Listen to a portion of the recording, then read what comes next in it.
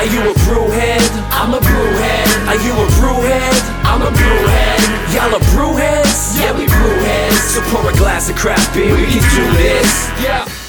What's good, y'all? This is C Certified Brewhead, and welcome to episode 58 of Beer and Other Shit, the podcast, Adjunct Series, Quarantine Edition. This evening, guys, we have something super interesting, something we haven't covered here on BAOS before.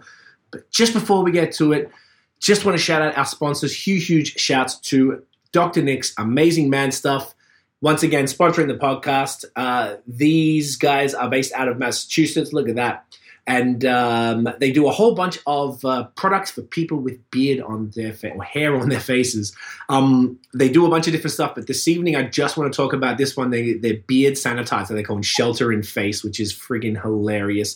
So basically, on top of they do beard oils and balms as well, which I have been using every day since January, and I'm not a beard product type of person. This is fascinating, particularly in a time when we're all sanitizing everything. I was told when Nick was on the podcast, literally, say you're out and about in your mask, and if you have a vehicle, you jump in the car, and he said, you get this, and you spray your whole face with it, including the mask, because it sanitizes your mask, it sanitizes your face, and then when you wipe it into your beard, you're kind of sanitizing your hands at the same time.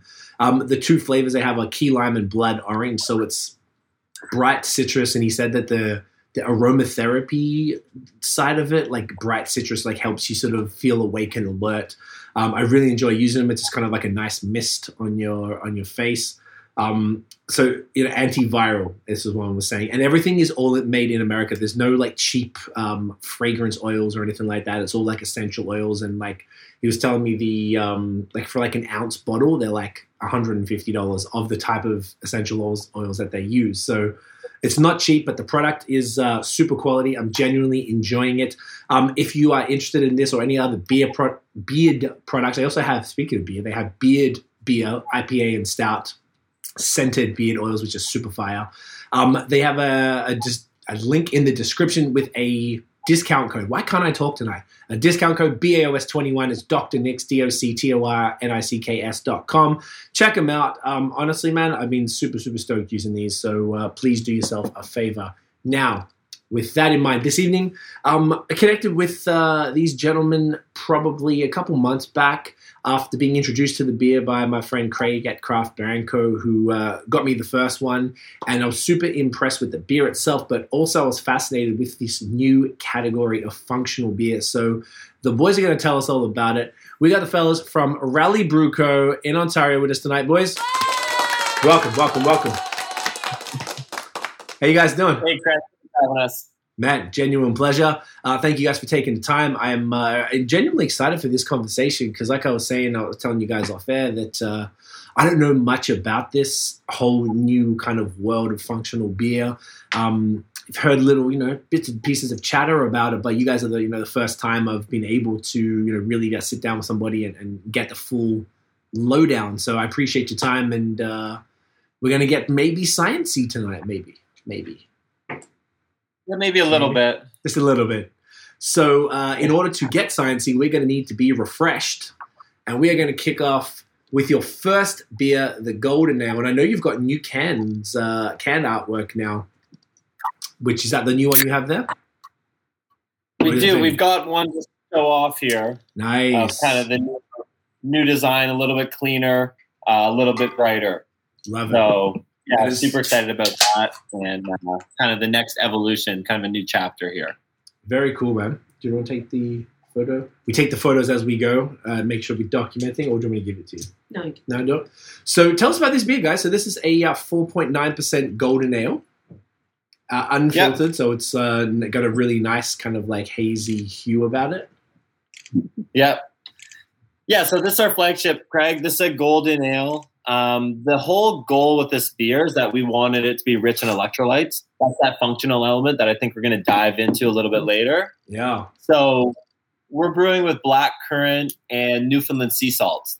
That's actually kind of really unique part about the beer that's unique to our story.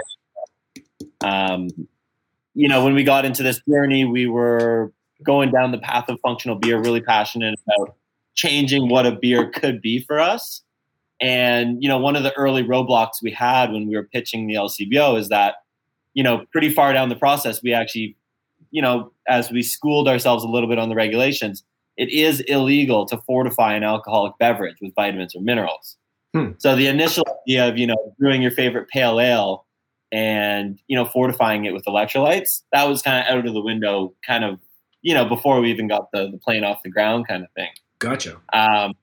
But really happy with how it turned out. And so what you can do is you can brew beer with unique ingredients, superfoods, all that kind of stuff to accomplish, a nutritional composition or makeup, how you desired.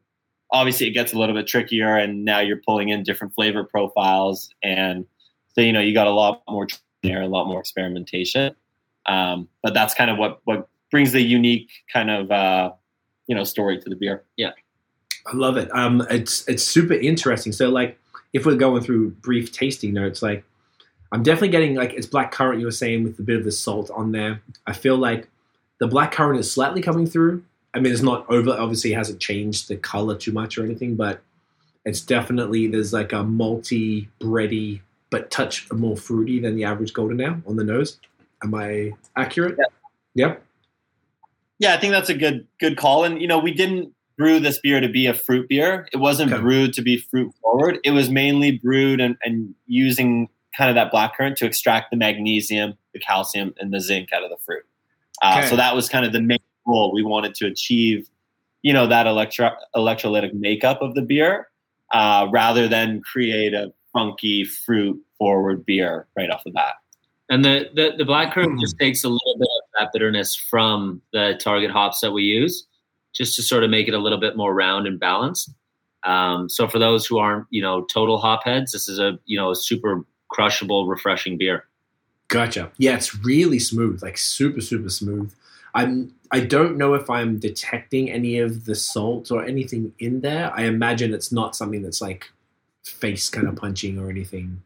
Is that accurate? Yeah, it kind of hits you in different ways, to be totally honest. I mean, this beer, we've tested it in all types of situations, and honestly, after a big sweat, whether it's riding, running, kiting, whatever it is, couch to 5K, depending on sort of where you are and sort of what you're sort of recovering from, you can definitely taste different flavors of the beer, and especially after you go for that sweat, the salt comes through, and it's just super quick. So much so that even when we drink it, we're like, okay, it's tasting this way one time, and then if you go out and get your sweat on, whatever it may be, it has a totally different taste profile. Why is that? Yeah, that's crazy. That's cool. What's the deal? Yeah, it's pretty. Yeah, your body's craving sodium and salts after you work out. I mean, typically when you're trying to hydrate, people say water. Of course, water is key to staying hydrated. But if you are going out on those long, epic adventures, that we've found ourselves out on before, it's really actually salt that your body's, really crying out for. And the salt sort of is what gets absorbed by your body. And really, when you're drinking this brew after, a run or a ride, whatever it might be, that's when then you'll feel that salt coming through. As far as, does it taste change, or it's more like just how your body feels, and because it's absorbing different things, because it's requiring different things? Yeah, I mean, for me, I find that it does change. I don't know if it's changing the taste buds, but the fact that your body's craving that salt, it just does come through. And sometimes when I'm just drinking this beer, if I am on the couch, and, sometimes we do use the slogan sweat or no sweat, it's a great beer to have, at the end of a long day of work, if you've been crushing it on the computer.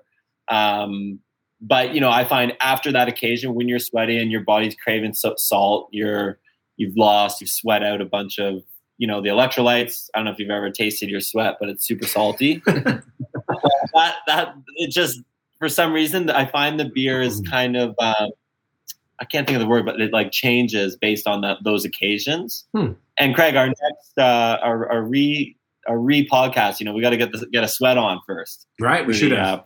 Yes, maybe go for a bike ride or something, and then come back and be panting for an hour. I'm here for it.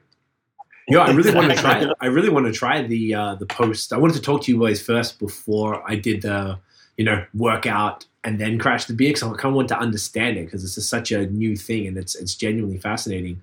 Shouts to Beer and a Bozo, by the way, said, look stellar. It is, my man. I feel like I'm getting used to, this is my first beer of the night, and I always find that I don't know about you boys, but my palate is like extra sensitive, and things taste more bitter than they really are.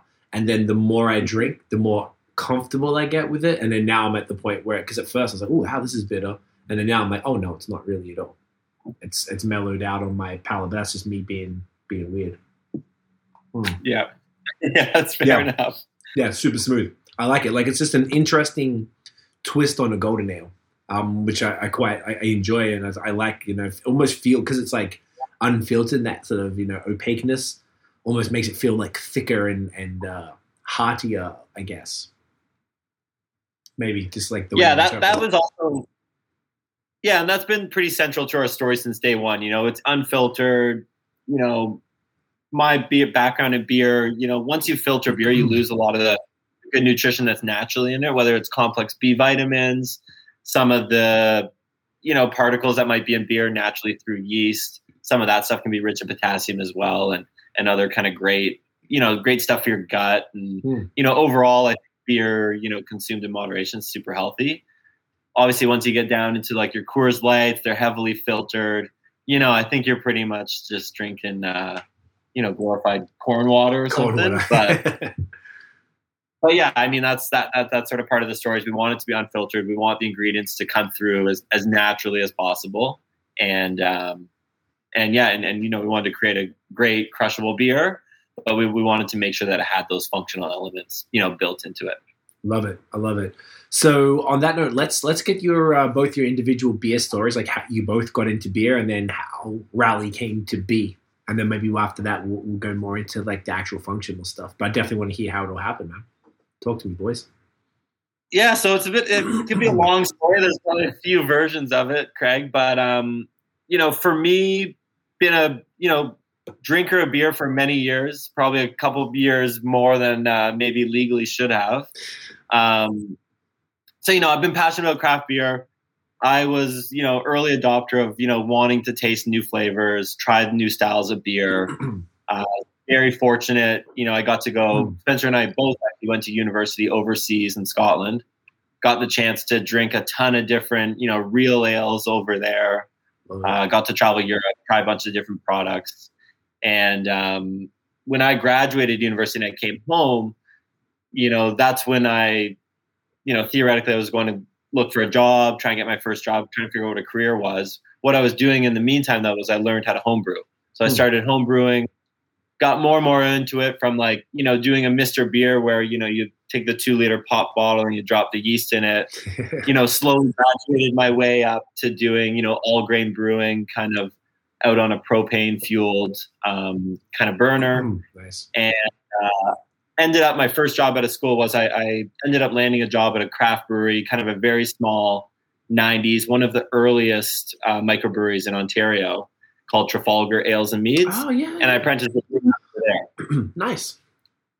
So that was my first job. And that was really about just peeling back the curtain on something that I was interested in, kind of feeding that curiosity and get a chance to learn about all aspects of the business. It was a family-run business. Got to see the realities of how a brewery works, how you make beer, all the packaging, and got a little bit of a glimpse into, working with the LCBO and doing the logistics game there as well.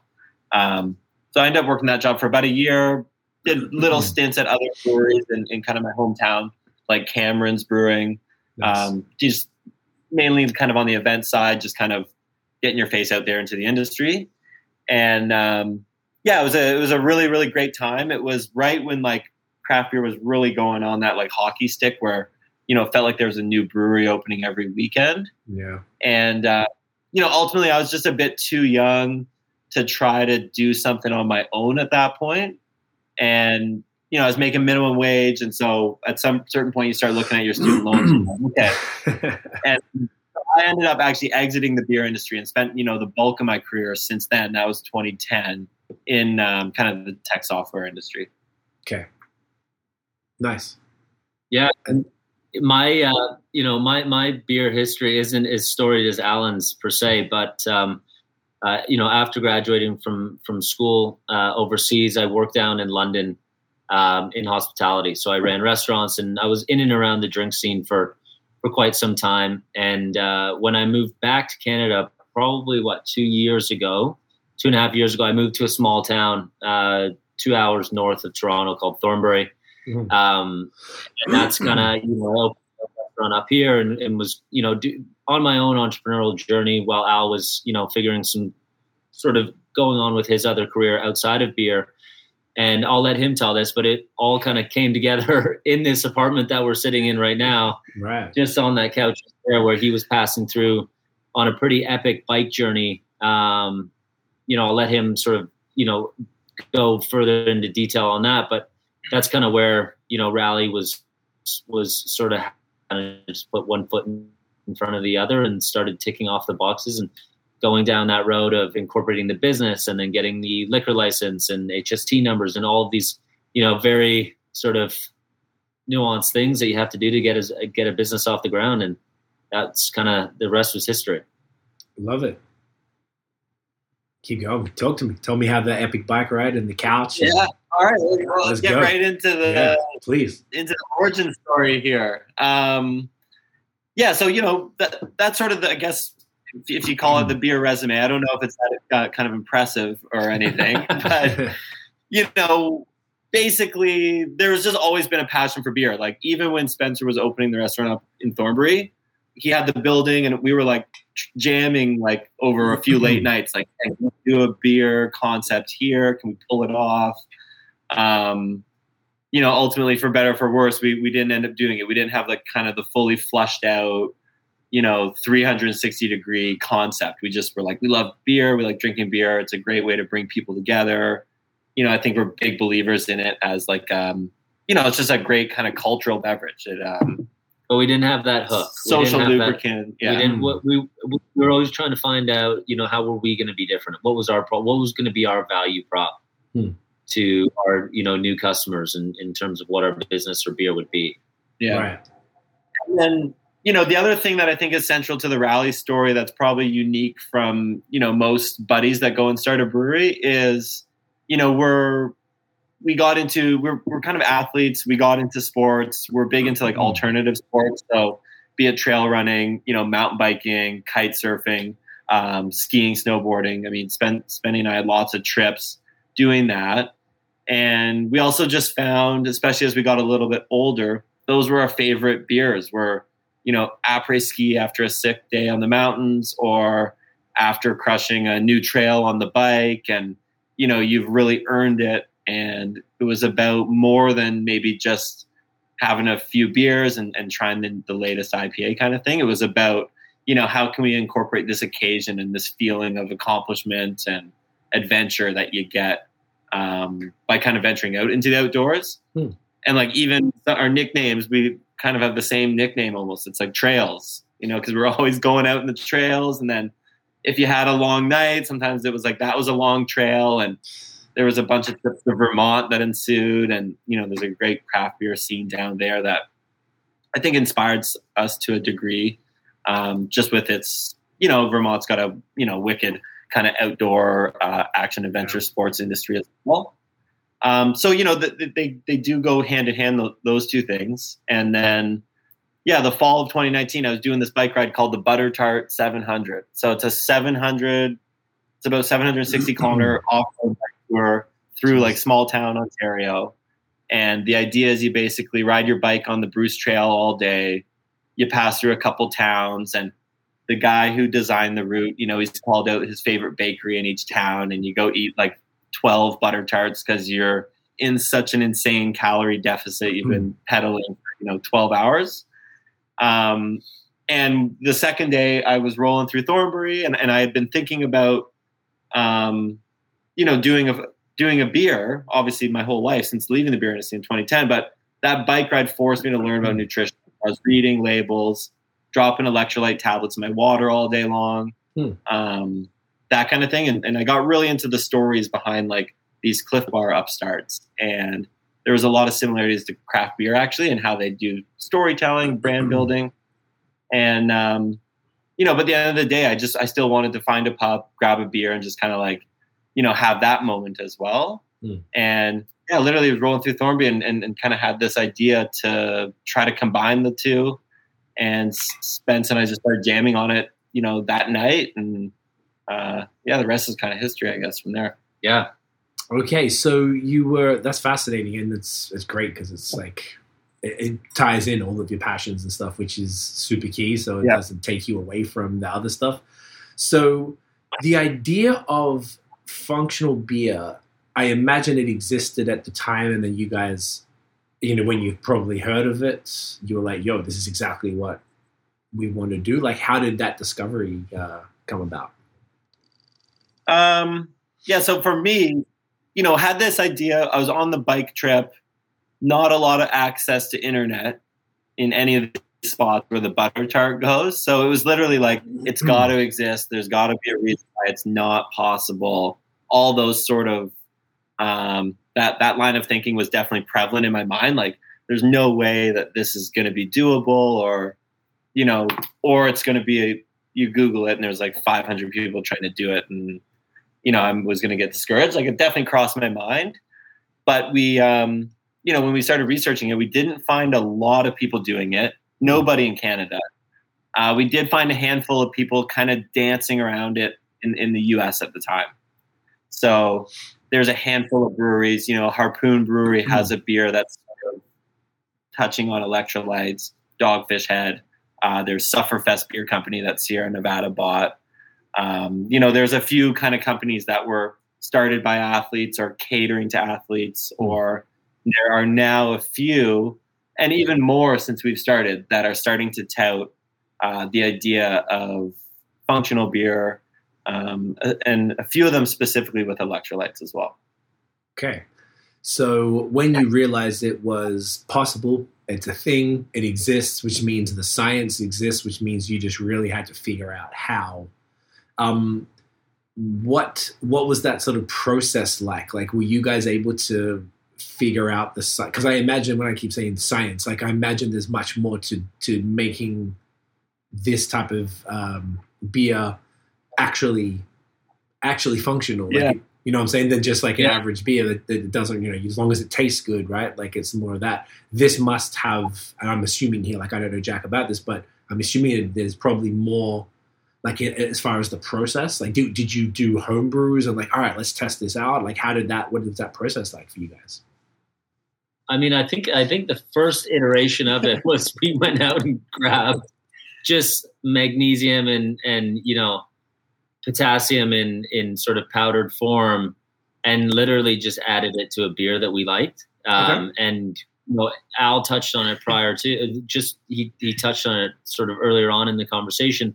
It like completely messed up sort of, even just the carbonation of the beer started going everywhere. And B, we realized that we couldn't, as Al was saying, you can't fortify alcohol with vitamins or minerals. So we had to figure out a way, okay, how do we look at this from a different angle, and how do we extract those properties that we're looking for, in our beer that would be important to us to tell this story through natural ingredients. We started doing some research. One of our advisors is a great brewmaster, and I actually wasn't able to make it down for the first one, but him and Alan, got all of the ingredients and just started kind of going after it on a homebrew kit that we have at Al's house on his garage or on his driveway. Okay. And then we just need to sort of build that down and scale up. Right. So how did you decide on a golden ale for this first beer, and how did you also decide on the specific, the black currants and the salt that you decided to add to this one? Yeah. So yeah, Craig, it was a long process. Early days, I think we thought we were going to go on the fortify route. And like Spencer said, like, I was rolling around with little Ziploc baggies of white powders, and I was just kind of that guy. Sprinkle it in everything. After a mountain bike ride, I'm like, I'm just testing something out. I'm just trying to, get to the bottom of something I'm working on. It's weird eyes. You get invited back out to those bike rides, by the way. And, like, bring more next time. So it started pretty honestly. Like, I was just like curious. Okay, well, how am I going to figure this out? And I didn't really know. Right. at this point, I hadn't homebrewed for probably 7 or 8 years. So I had given away or sold all my equipment. So literally like within a week or so of getting home from the butter tart, it was just like all over Kijiji, amassing all the stuff. And I got a pretty sweet kind of system set up now. And we use that for all of our pilot beers. And, once we were on the tip that we had to brew with kind of these superfood type ingredients, it was now, okay, how do we find a taste profile and a style of beer that, is going to be palatable? Bananas would be like the common fruit that jumps to mind for people when they think about potassium. But a banana beer to me, just it's not sound like something I want to consume. Taste wise, it just didn't ring true to me. So, it started out by buying different types of fruits, tasting them, doing a lot of research in terms of which fruits are rich in what, minerals. We knew that salt was going to be key from day one because we knew like Gozas use sea salt. There was a lot of precedent for using salt, and salt is essentially sodium, which is going to be your most critical electrolyte that you'd lose. So that was kind of the easiest one. And the next was finding kind of the next ingredient that was going to kind of bolster the nutritional value here. And we had to figure out what was that other ingredient going to be that, if it was going to be a fruit, was it going to be something as sweet as like a banana or another type of fruit, or was it going to be something that had a little bit more tartness to it? And we started brewing with blackcurrant, and just because of its tartness, but not overly sharpness on it, it kind of just really rounded out everything with the salt in our hops. We kind of just landed there. It had a great nutritional composition. It's super high in some of the minerals that we were looking to have in our beer. Interesting. So why a golden ale? I mean, I imagine it was probably a great, it's not a lager, so it doesn't take 6 to 8 weeks. It's a crushable, tasty, low ABV beer that's perfect for after the ride. Yeah, so definitely day one, we were home brewers, so we knew that, lagering or making a Pilsner was not going to be in the wheelhouse. Didn't have kind of the right setup for that. So we knew we were going to go for an ale. I had been like a pretty heavy IPA drinker, IPA fan for a long time, but all my friends, were always harping me on it about it. And so, after a lot of kind of soul searching, it was like, well, how can we make a beer that's going to be accessible? This was going to be our first beer. We wanted it to be accessible to a lot of people. These sports are already intimidating enough. And so, we didn't then want to make a beer that's, equally as intimidating. We really wanted to, use this brand as a platform to bring more people into these kind of action adventure sports and make it more accessible and, inspire people to, maybe start their, active lifestyle journey. Right. So golden ale, we've got the Scottish background in us, we're using a British hop that we love from kind of discovering real ales. It was, we landed on it relatively early, as a beer that resonated with us and with our histories. Spending a lot of time in Scotland. It was, just a nice mix. And again, we call it a golden ale, but it's not really a traditional golden ale because of these ingredients. So whether we should have even called it anything, I'm not 100% sure it was the right move, because there's still that education piece regardless. Some people even get a little bit of sourness, where this is like 10% of the way towards a Goza almost. But yeah, we ultimately did call it a golden ale because the base of it was golden. Right. We knew we wanted it to be hazy. We love brewing with oats. We love the mouthfeel that brings. That's sort of the background, I guess. Okay, no, that makes sense. Yeah, the mouthfeel, I don't know if I mentioned before, was wild, and the head was perfect. It was beautiful, like nice and fluffy, and like it's a very like I said, it's sort of, because of that creaminess, it almost feels heavy, like a meal that you need after a exercise session. Was that intentional too? Having that mouthfeel to really give you that feeling like you're putting something substantial in your body? I think it was one of those things that I don't think that we necessarily set out for it to be, but it was one of those things as we started down that home brewing process that we realized that having it unfiltered with all of these different ingredients and the oats just really gave it a nice balanced mouthfeel. But at the same time, it's not weighing you down. It is still, pretty light and crisp and just super refreshing. Okay. So with that said, now we've got the history. That's great. This is super interesting. So I wouldn't mind getting into the fun, since we've been talking about it the whole time. Like, maybe could you guys define this segment of functional beer, what it actually means, what the intention behind a functional beer is supposed to be? What are some of the ingredients that would qualify or characteristics that will qualify a beer to be functional intentionally, I guess, as opposed to like, oh, you chuck black currants in the beer, it's functional now, which I imagine isn't really the case.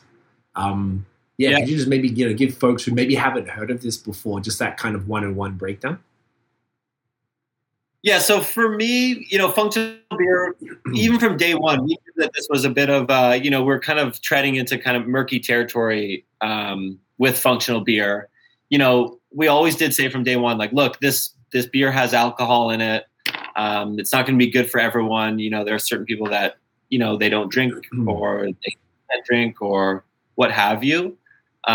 It's one reason why we have a kind of non-alcoholic kind of beer in development in parallel to all this. But, for me, the functional beer it's something that we created for this athlete community that we're a part of.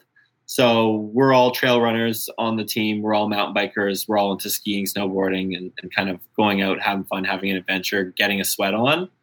And for me, functional beer, like I talk about a little bit less the actual functional beer as like the liquid as I do about like Rally as the brand platform to inspire people to go live an active, healthier lifestyle. Definitely, like for me, a functional beer needs to be a better for you option. I always had a can of craft beer in my Camelback when I was out mountain biking.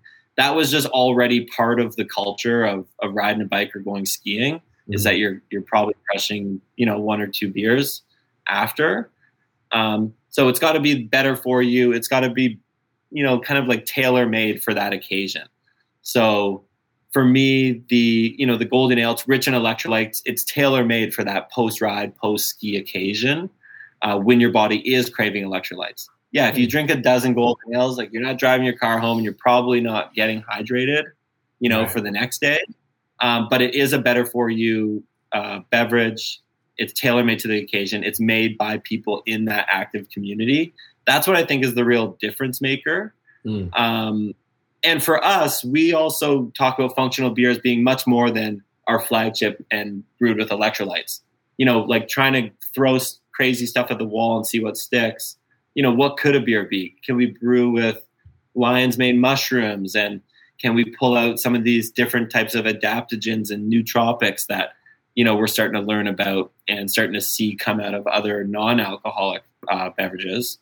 And can we, in a thoughtful way, brew with those types of ingredients and bring that into the fold? And now we maybe have a functional beer that has something other than electrolytes, other types of functional benefits. So that's been key to our thinking from day one.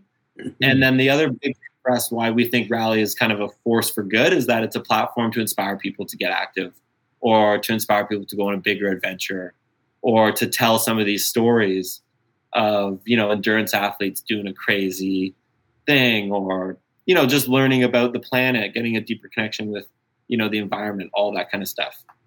Okay, so it's like on top of like the nutrients that would come with the food or the additions, it's just like getting people to, you're talking about being active, particularly at a time when a lot of us aren't active and like Ontario just shutting shit down. Like a lot of people can't be active. But the idea is that you're on top of that, the idea is like reminding people like, hey man, like you're supposed to move and do some stuff, and here's something that could potentially make you feel nice after. And celebrate your wins, no matter how small. Gotcha. Right? You don't have to be a crazy, ultra runner or cyclist. It's really, as Al said, to just, encourage people and inspire people to, continue to live a healthier, more active lifestyle. And again, active and healthier is all up to, it's all subjective at the end of the day, but we're just trying to be that catalyst for people to, get out and enjoy beer after whatever it is that they did. Love it. I love it. That's dope. So then as far as the ingredients that could qualify a beer to be functional, what sort of things would someone typically find in a beer that would be defined as functional? I mean, I think right now, at least the trend that's coming out of the U.S. and sort of, where we've had some success, definitely, higher contents of salt. Okay. Replenishing the body with those electrolytes like sodium. And again, it's just really, really quenching, especially on a hot day. Something salty. I know it sounds weird, but it's so quenching. It's like, it really is. And then just trying to find out, other ingredients like blackcurrant that we had picked off in the first one. But as Alan said, we don't think that functional necessarily holds just true to just, the ingredients that are in the beer. It's more of just the entire makeup. So that could be, really just better for you beer, whether it's low calorie, low alcohol, whether it's electrolytes, whether it's no alcohol, adaptogens, nootropics, whatever it may be. Yeah. Right. And Craig, the one thing I'll add is that, for us, we brewed with blackcurrant less so because of blackcurrant and more so because we wanted to get, potassium and magnesium into the beer. And, we had a target that we were shooting for on day one, and we had done our calculations with, our brewmasters and some of the people in the lab at the brewery we use to, understand how much potassium we were able to successfully extract through the brewing process. And that's where a lot of the kind of innovation came into play because, just because you brew with something that has potassium in it doesn't mean you're going to retain it into the liquid that gets packaged. Right. So we actually we were shooting for I think 180 milligrams and, everything we did told us, yeah, we hit it.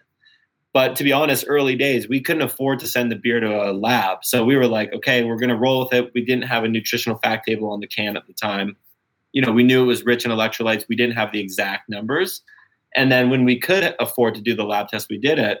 And, it turns out we actually ended up getting 300 milligrams of potassium into a can of Raleigh, which, that's equivalent to a banana.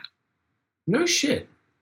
So it actually, it holds through, blackcurrant's in a million different beers, and no one I've ever heard, talk about these other properties that would come into it.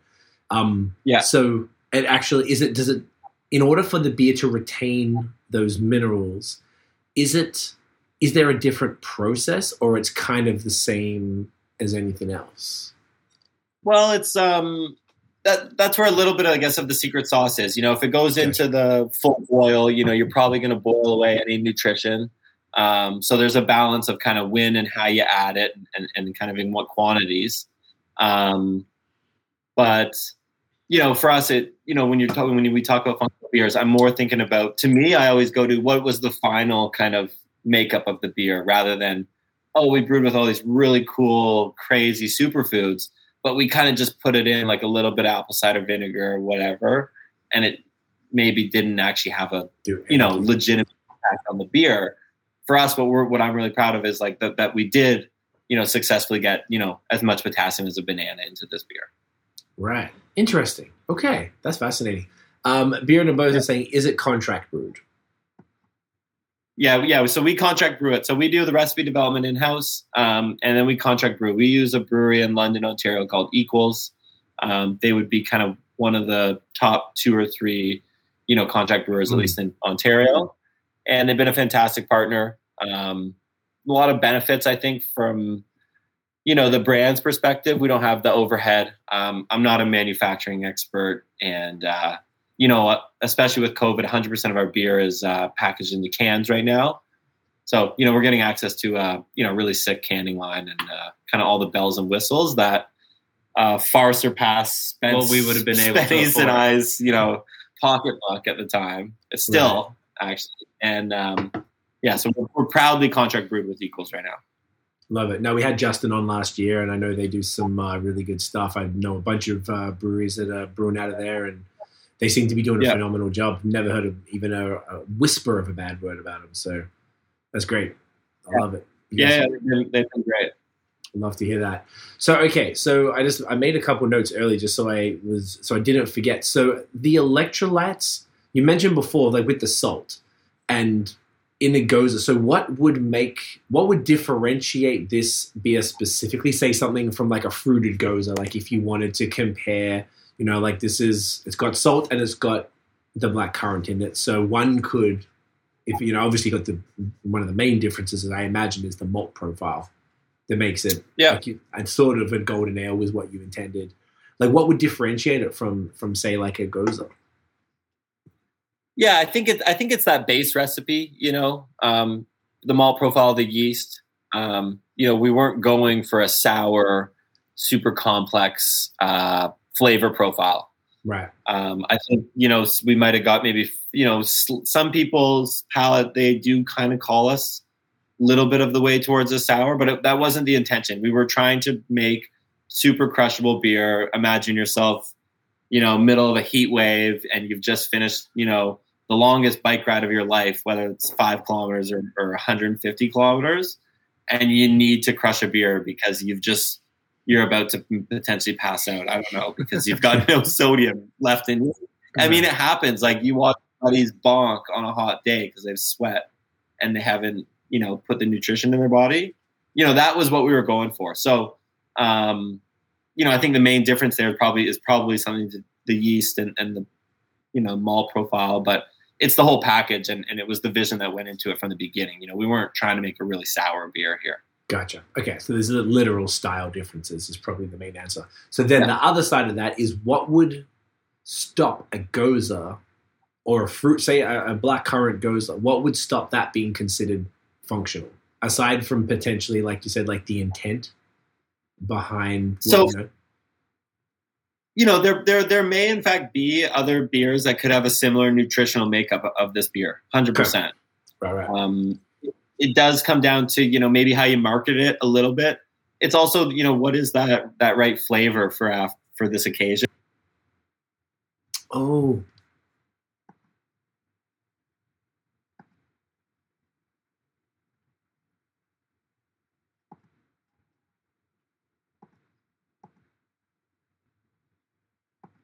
You boys, you there? Yeah. Sorry about that. I didn't even look. We had, whatever, it's a long story, but the way that this program works, you have to have interview time added, and I let it run out because it refreshes next week, and I never had that before where it doesn't even come up to warn you. Ridiculous. Either way, it took 2 seconds to get more. So, we were saying that... like a Goza. So, yes, yes. For me, that flavor profile, that occasion after a big ride, and I don't know, to be honest, I got to sharpen my pencil on it a little bit, but, for me, Gozas are a little bit too sweet. We didn't want to have any sugar in the beer. Gotcha. A lot of athletes will kind of swear off sugar during their kind of training regimes if you're going for a marathon or an Ironman. Yeah, for me, it was a flavor profile thing. Flavor profile. Okay. So then the other thing I know, so there's I don't think it's on this can, but there's like a cool saying or like a tagline on the new can about hydration. Yep. What so we got it here. There you go. Hydration's on the horizon, right? So I was curious as far as like the beer. From my understanding, beer is, or whatever the alcohol is, a diuretic, makes you piss, therefore it doesn't necessarily hydrate. I think you kind of answered this question with the salt thing, but I wanted to just be curious as far as the hydration element that you're mentioning. Is that mostly surrounded about the salt, or where does that sort of come from? Yeah, that's because of the electrolytes. So electrolytes allow your body to absorb the liquid in there and the water, I guess, and the hydration aspects of a beer. Right. Alcohol for sure is a diuretic. You're drinking, 40% strength, spirits, but this is a beer. As long as it's drank in moderation, I do believe even a traditional beer, one of them, you get a quenching kind of hydration effect from it. Yeah. And there's a lot of data that will go either way. Okay. Marathon runners that swear by it, studies that don't, we're not going to run a clinical study. That's not our intention. Our intention is to make a fun and get people outside, inspire them to go on a sick adventure.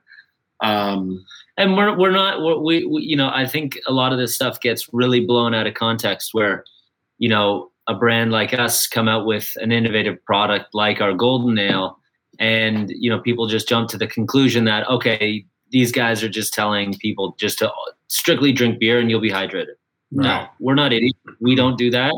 We set out to create a fun brand, as Al said, be that platform for people to celebrate their wins and really create that occasion. I mean, when we set out, our goal was, pre-COVID was to be that, that social lubricant at the end of races, at the end of rides, at the end of all of those, fun activities that seem so foreign to us now, and just have some sort of, functional component, be it electrolytes, that gives you that added benefit whilst you're having a beer versus just emptiness from a normal beer, if you will.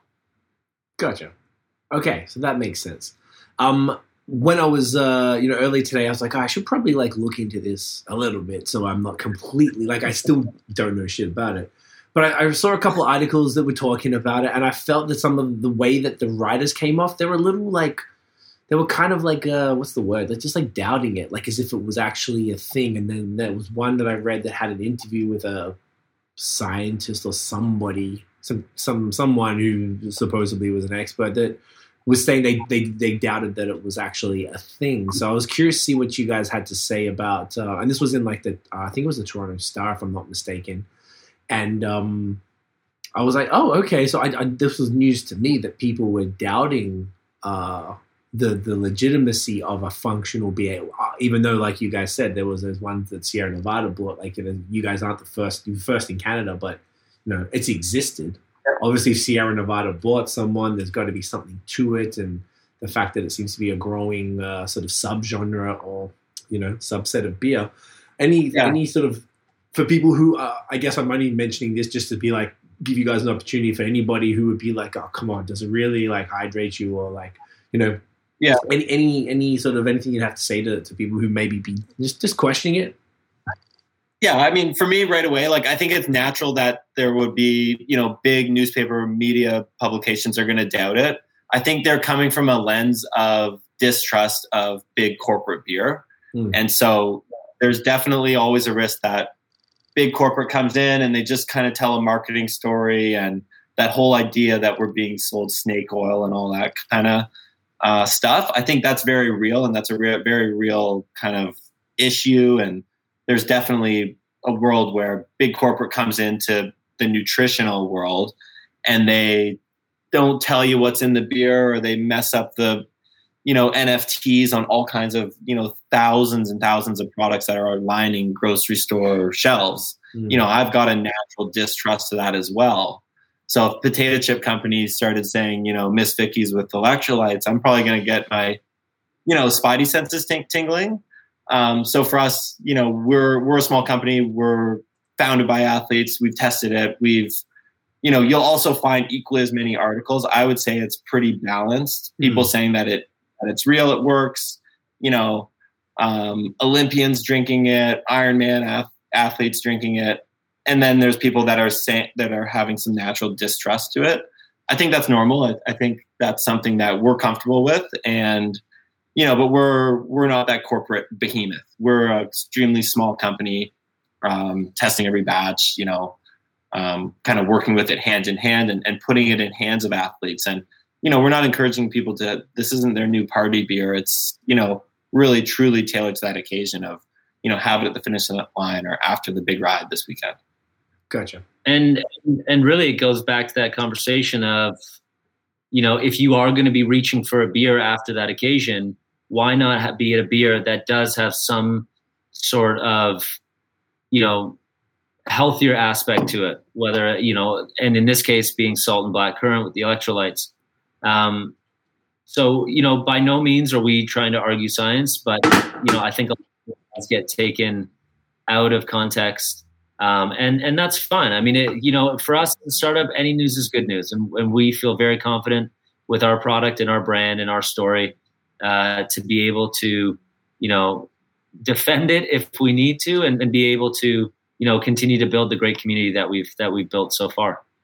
Love it. I guess you're right, man. It's like any publicity is good publicity. If they're talking about it and then people see it, let's see what this is about. So at the very least, it'll bring some awareness, right? So it's never a bad thing. Is it more good? And to your point, Alan, that yes, there was like pretty much equal, coverage. It was just more, I was surprised by the negativity, because I was introduced to this super positively by Craig from Craft Brand Co., who was like raving about it. And then I tried it, and I think I still didn't really know what it was when I first tried it. And I was like, oh shit, okay. And then he put us in touch, and I was like, as soon as I tried it, he's like, I'm like, hell yeah, I want to talk to these guys. Like, this is fascinating. Yeah. So I was coming at it from like a complete just, oh, wow, this is new, this is fun. And I'm far from an athlete, but like I like the concept of just something innovative and fun in beer. So I was all for it. And then if I'm seeing something negative, I was like, what's up with that? Like I just thought it was strange. Is it more positive than negative what you guys are mostly hearing? I'd be just curious. I would say like overwhelmingly positive. And going into this journey, I think there was a before launch, it was like, I don't know if like people are going to be stoked on this or if they're going to be questioning it, heavily from the beginning. And right. I mean, I've not had a single kind of athlete or somebody that's a beer drinker come at it from any place but a place of, I love this for kind of after the session. And I think it's it being such a unique product, it's allowed us to then be able to talk to our community more about our story and what we are trying to do as a brand, as a whole, of Rally. And we intentionally went really hard, on our pilot brews and some of our test products on, really top tier triathletes and Ironman athletes and, these types of people that probably would be the first ones to be like, all right, guys, like fine, but, kind of not give us any validation. And, the response was overwhelmingly positive. But, there is always going to be, the other side of the coin. And that's fine. And we again, like we're any press is good press. But it just allows us to have another platform to continue to tell our story and our journey as a brand as we continue to navigate this. Love it. No, that's great, man. Like on that note, should we get to your next beer? Sure. I'm keen. I have not tried this. I held off because I wanted to drink it with you guys first. Do you mind grabbing? Oh, nice. Thank you so much. So this was from when Alan, you and I spoke. Hey.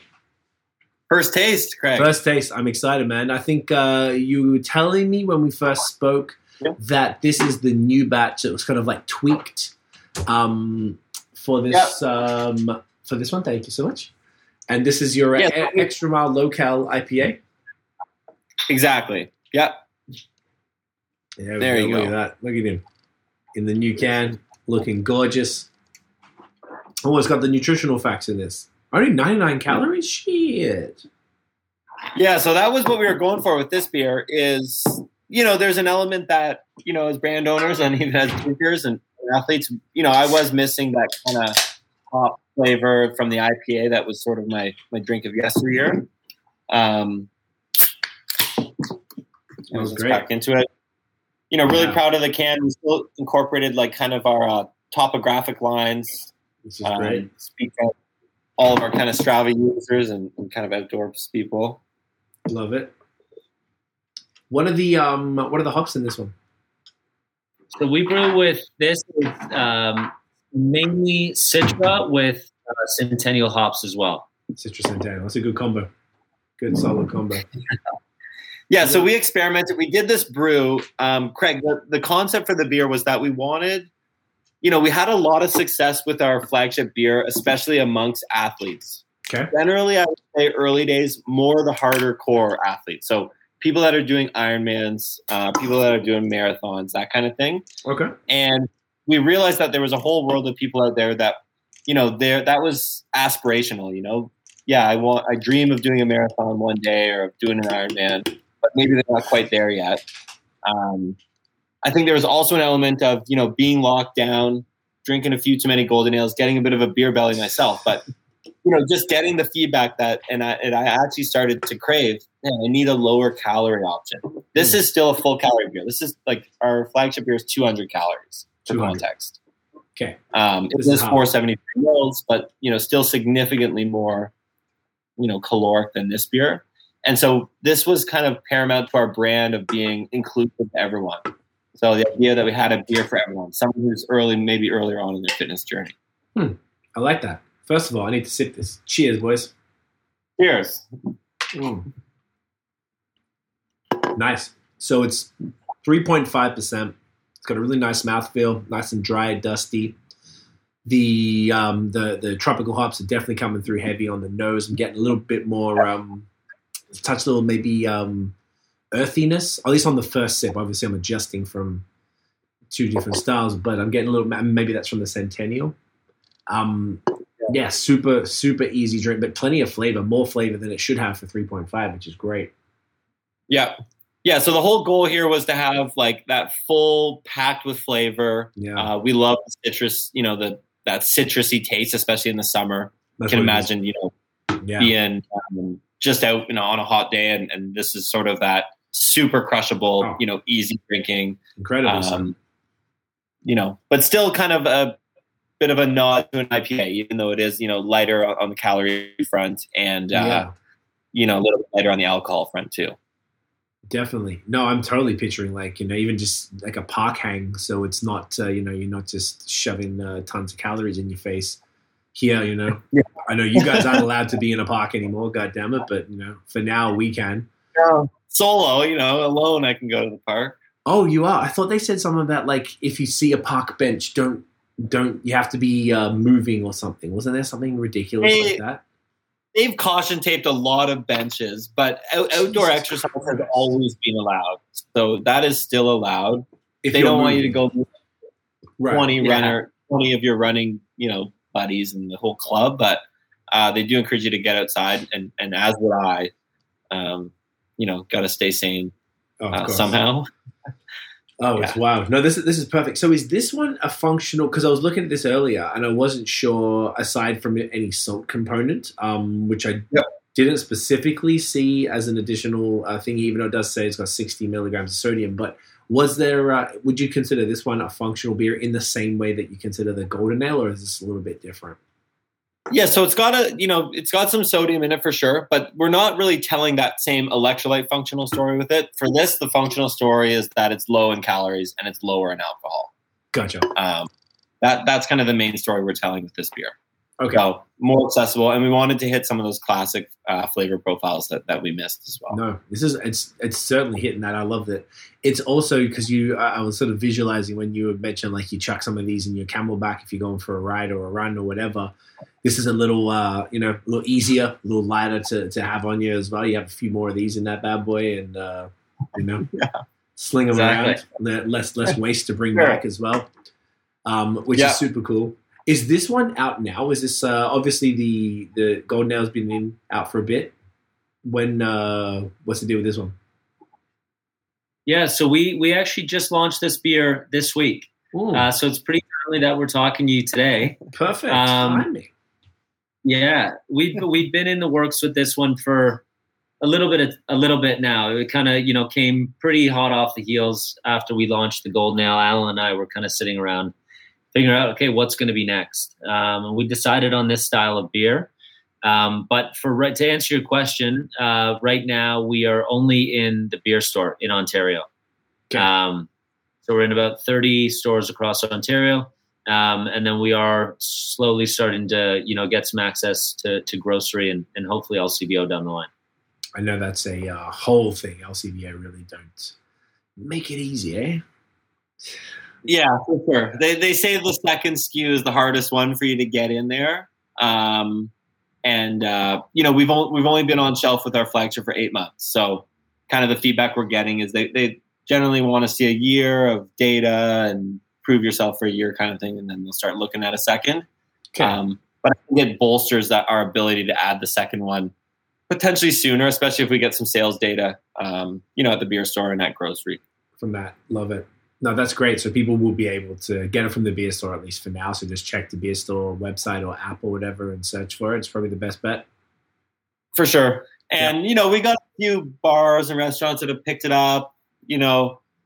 It's kind of like the same story as this winter. Like we got all the ski clubs to carry our Golden Ale, and then lockdown happens and they're shut and then they're open again. And so it's been a bit of bit of an uphill battle, but we're getting the beer out at some of these fun bottle shops that are on bike trails. We've been working on some even events that we're going to run. We got down the line. We had an amazing property on this across the street from the mountain bike trailhead up here. And anyways, now it's a few new question marks even after today's announcement. But anyways, one of these days we'll get it done. Right. It's just going to be a matter of like time, I guess. I was going to ask as well, like, what has been that you guys are contracting and that you're also quite new. I mean, imagine you launched during a pandemic. Is that accurate? Right in the middle of it, man. Right in the middle. Pandemic.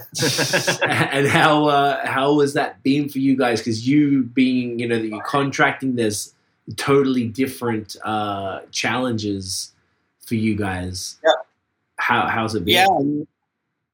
Yeah. So I mean, there's been a lot of Google Hangouts, a lot of like video chat like this kind of thing with the brewery. When we weren't allowed to go in. Certainly, the contract brewery can't afford an outbreak. A lot of brands depending on them to not close.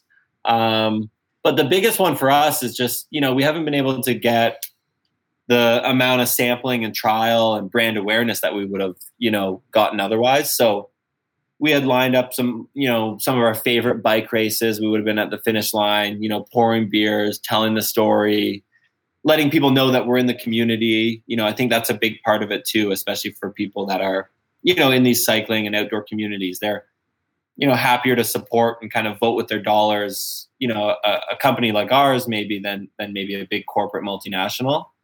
I think that's another part of a story that we've missed telling you guys about is that, for one, we're 1% for the planet since day one. We've been committed to, making strides in how we, better our environment and try to leave it in a little bit better place for the next generation. And we've also kind of cordoned off another section of business that we call Rally for Good. So, pretty much every event, and every month we do a focused initiative to spotlight a charity and do something for good and try to use this platform to, shine a light on, raise awareness and raise real, funds for, environmental health and well-being, as well as community building charities. That's dope. So even, during all of this, you still found a way to make sure you're giving back. Yeah. Pretty scrappily. Yeah. Like we did this one trail cleanup with an awesome, group of people called Don't Mess with the Dawn. And anyone that's listening in Ontario or Toronto, they've been a force to reckon with it, and a huge part of helping clean up the trail system there that is used by so many people, and just unfortunately, where it is located and its sort of surroundings, just, it's completely littered with garbage. But on one of the trail cleanups that we did, we had to hop a fence and cross a railroad to where all these tires were laying that we needed to clear. And, some, mountain biker on a really fancy bike thought he was doing the world good by calling the cops on us. He didn't really see what we were doing. Anyways, the cops came and ended up helping, remove the tires and, gave us kudos for, helping, move trash from this trail system that's kind of getting neglected. So we've been trying to do our best, as well as, keeping the public and ourselves safe of obviously what's going on. But if this pandemic's taught us one thing, it's taught us to be very scrappy and to be creative and to think outside of the box in terms of how to drive awareness and, just awareness to our brand. Right. I mean, like, there's no better challenge, really. Like, you're back against the wall. You got to figure it out. So, prior to COVID, Alan and I had our spring, summer, fall kind of sketched out, and we were going to kind of divide and conquer. And Al kind of touched on it earlier, but go very much like how Cliff Bar built their story. Go very grassroots, and we're going to latch on to all of these amazing grassroots events that happen all over Ontario every year that probably go unnoticed just because they're just not crazy mainstream, but get in with a lot of those communities, get that face-to-face trial, sampling, get feedback, and just that way. but that didn't happen. So we had to resort to kind of just doing our own thing. And, so far it's been a really good challenge. And I guess we'll just kind of continue to do that until we're, allowed to do other things. Okay. I love that. I think that's really smart though. Just with any business, like niching, and you guys are incredibly niched in multiple ways with both the types of beer and the intention behind it, and then the communities you're trying to target.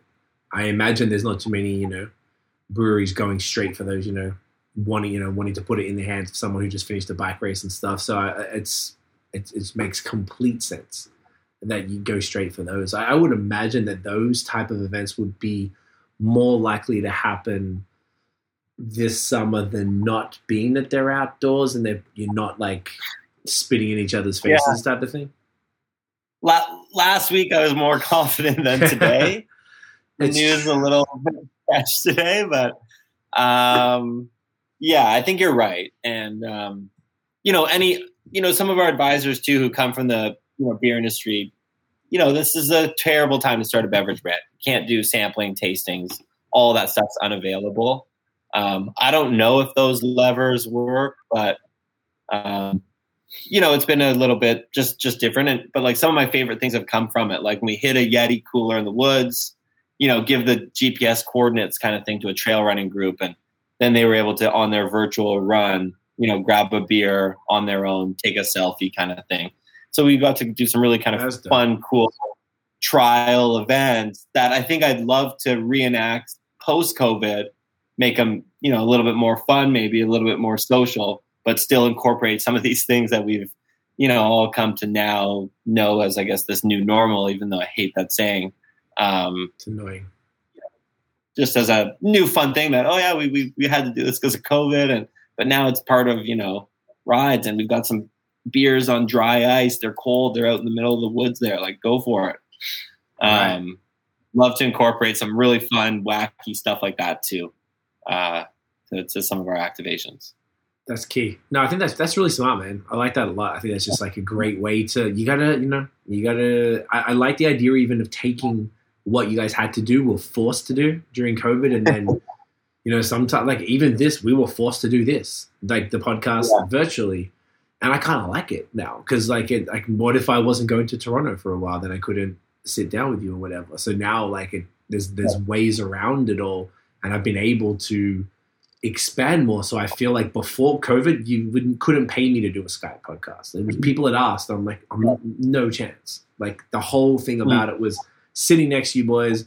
We look each other in the eye and we have a beer and we hear the story and blah, blah, blah. It's a whole part of the experience. But I see the value in this now. And it sounds like, you guys have been able to be creative and come up with other ideas. And then you'd be post-COVID, you'd be like, well, that was kind of sick. Let's just take that and tweak it a little bit. But I love that, because it's not, obviously this isn't a positive time for anybody or anything, but you're making it into a positive and taking some of the, the good things that happen and being able to run with it. I think that's fantastic. Yeah. And there's been some other positives, I think, like, participation in outdoor sports is way up. I don't know if you've tried to buy a bike lately, but, you can't get one. More people are on the trails. More people are running than ever. They're out of the gyms. They're into the wild. For good or bad, like the cross-country ski trailheads were packed this winter.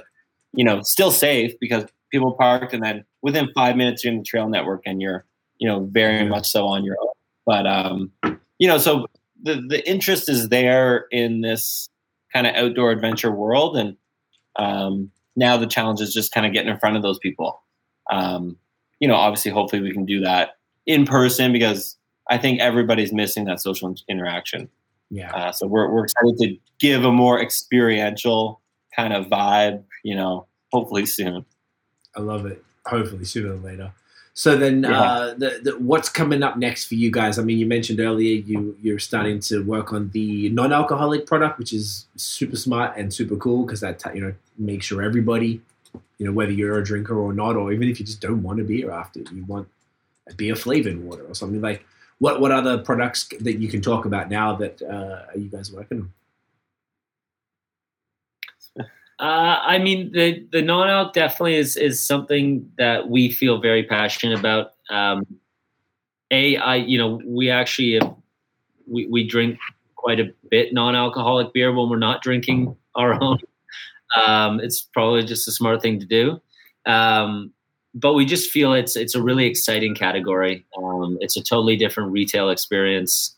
It's a totally different sales channel for us. It's a totally different, consumer group. There's obviously a lot of noise. There's a lot of, people that are, jumping on that train right now, but, we've got a couple of ideas to make it unique, like we've done with our two beers now. I see that there's a question coming up. I don't know if I'm supposed to answer that or not. Absolutely. Go for it.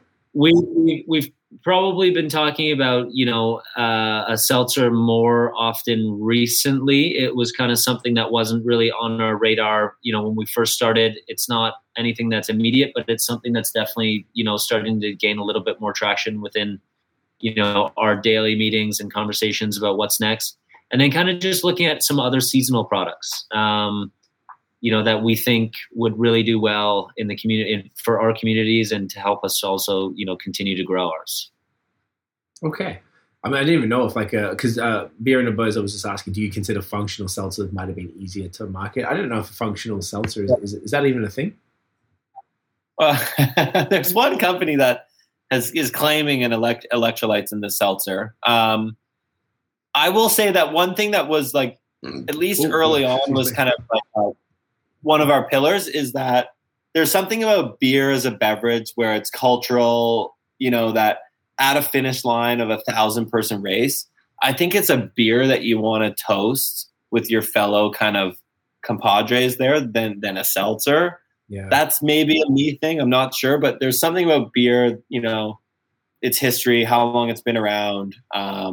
There's something special about that beverage beyond, the exact ingredients and makeup of it and whatnot. I think the idea of, hey, let's meet for a beer, one beer could change your life kind of thing, depending how that beer goes.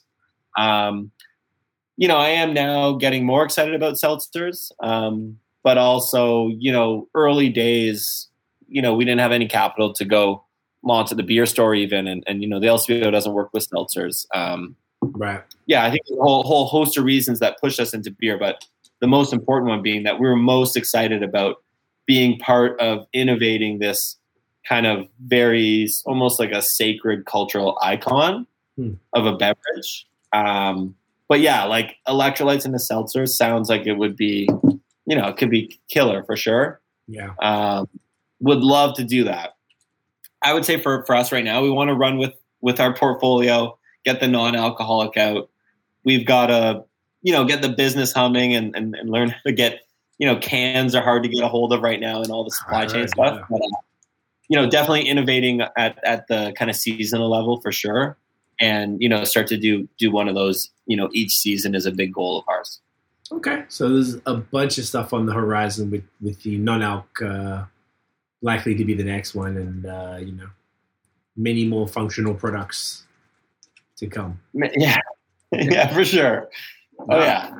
I love it. Boys, and also, Craig, we've also talked about doing, this rally cafe, we kind of call it in internally at least, call that a working title. But the idea of having, probably something a little bit amped up from my homebrew setup, but bring it into, a physical space where we can do way more experimental brewing, in-house ourselves, control it. That's definitely a dream of ours. COVID has definitely pushed it back further than we wanted because we thought this was going to be over a long time ago, I think, back when we started. But, that's a big goal of ours too, is to incorporate, probably some sort of clubhouse kind of space, start and a ride kind of thing. And hopefully incorporate some of this more experimental brewing there where we can run smaller batches and bring in athletes that want to experiment with something that they've added to their nutrition program. And I think that's how we'll stay on the bleeding edge of functional beers. I love that, like collaborating with the athletes too, like just doing collabs and coming up with just crazy things that maybe people hadn't tried before. And I love that. That's awesome. Yeah. And that's probably a stepping stone for us to then, think about maybe getting into the actual, brewing manufacturing business. I think that a lot of people, when they think about craft beer, they really think you got to own the whole bricks and mortars. But I mean, there's a tremendous amount of different skill sets required to run a successful beer business. And so, I think the Rally Cafe do bring the experimental brewing in would be a really nice stepping stone. I love it. No, it makes sense. It's the next logical step. And, it definitely feels on brand for everything you guys are doing. I love it. And hopefully all this crap will be over sooner than later and you can, move into it. Though at the same token, there hasn't, I've heard numerous success stories of obviously you guys, but like of bricks and mortar breweries that have opened mid-pandemic and killing the game. So I don't think it's impossible. I just, for people who don't know, today Ontario shut the provincial borders on both sides and lockdown, and the cops have increased powers and all this shit is pretty wild. Like, who knows? This is the biggest change that we've had, and it's been a year of constant uncertainty for everybody, whether it's business owners or just human beings trying to operate in this world and know what the fuck we can do and not do. But for sure, hey man, you never know. The fact, first, congrats to you guys for opening during all of this and getting products out in the market and really creating a unique, engaging, interesting brand that's hitting in a market that was never really served before, at least up here. So congrats for that. It's awesome. It seems like there's only big things to come. It's fantastic. I can just see right here, Beer and a Bozo saying the same thing. Cool as fuck, hoping for big things for you boys. Right on. Thanks, Beer and a Bozo. Can't wait to get him out to one of the events here. Yeah, he's in Ontario as well. So right on. Definitely, if he wants to try your stuff and anyone else in Ontario, the best bet for the new beer, the Extra Mile, is Beer Store, but the Golden Ale, you can get that in LCBOs. LCBO, Longos, and growing in kind of that process. I love it. Just remember now, I got to do a thumbnail. So, do you guys want to hold up a little beer? I'm going to take a screenshot. Sure. You need to hold up this damn product. Let them know. Oh yeah, there we go. I am not.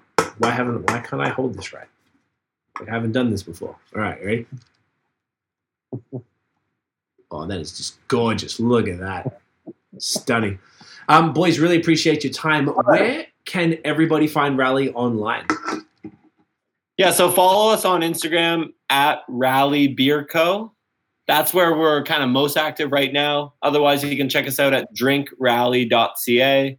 Sign up for our newsletter. That's where we kind of give the most insider access to things. And, stay in touch with us. I love it.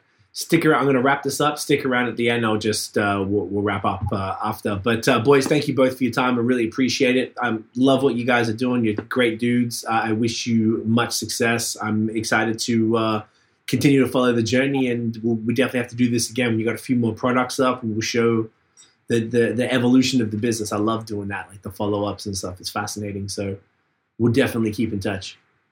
Awesome, man. Really, really stoked. Thank you so much for having us. Genuine pleasure. Guys, thank you again. Everyone, thank you for watching. If you enjoyed the episode, smash the thumbs up, hit subscribe below, hit the notification bell so you know when the new episodes drop. Follow us on social media at BOS Podcast and check out the long-form audio so you can hear attractive gentlemen like Alan and Spencer talk about craft beer. We'll be back next Thursday, I think, at 9 p.m.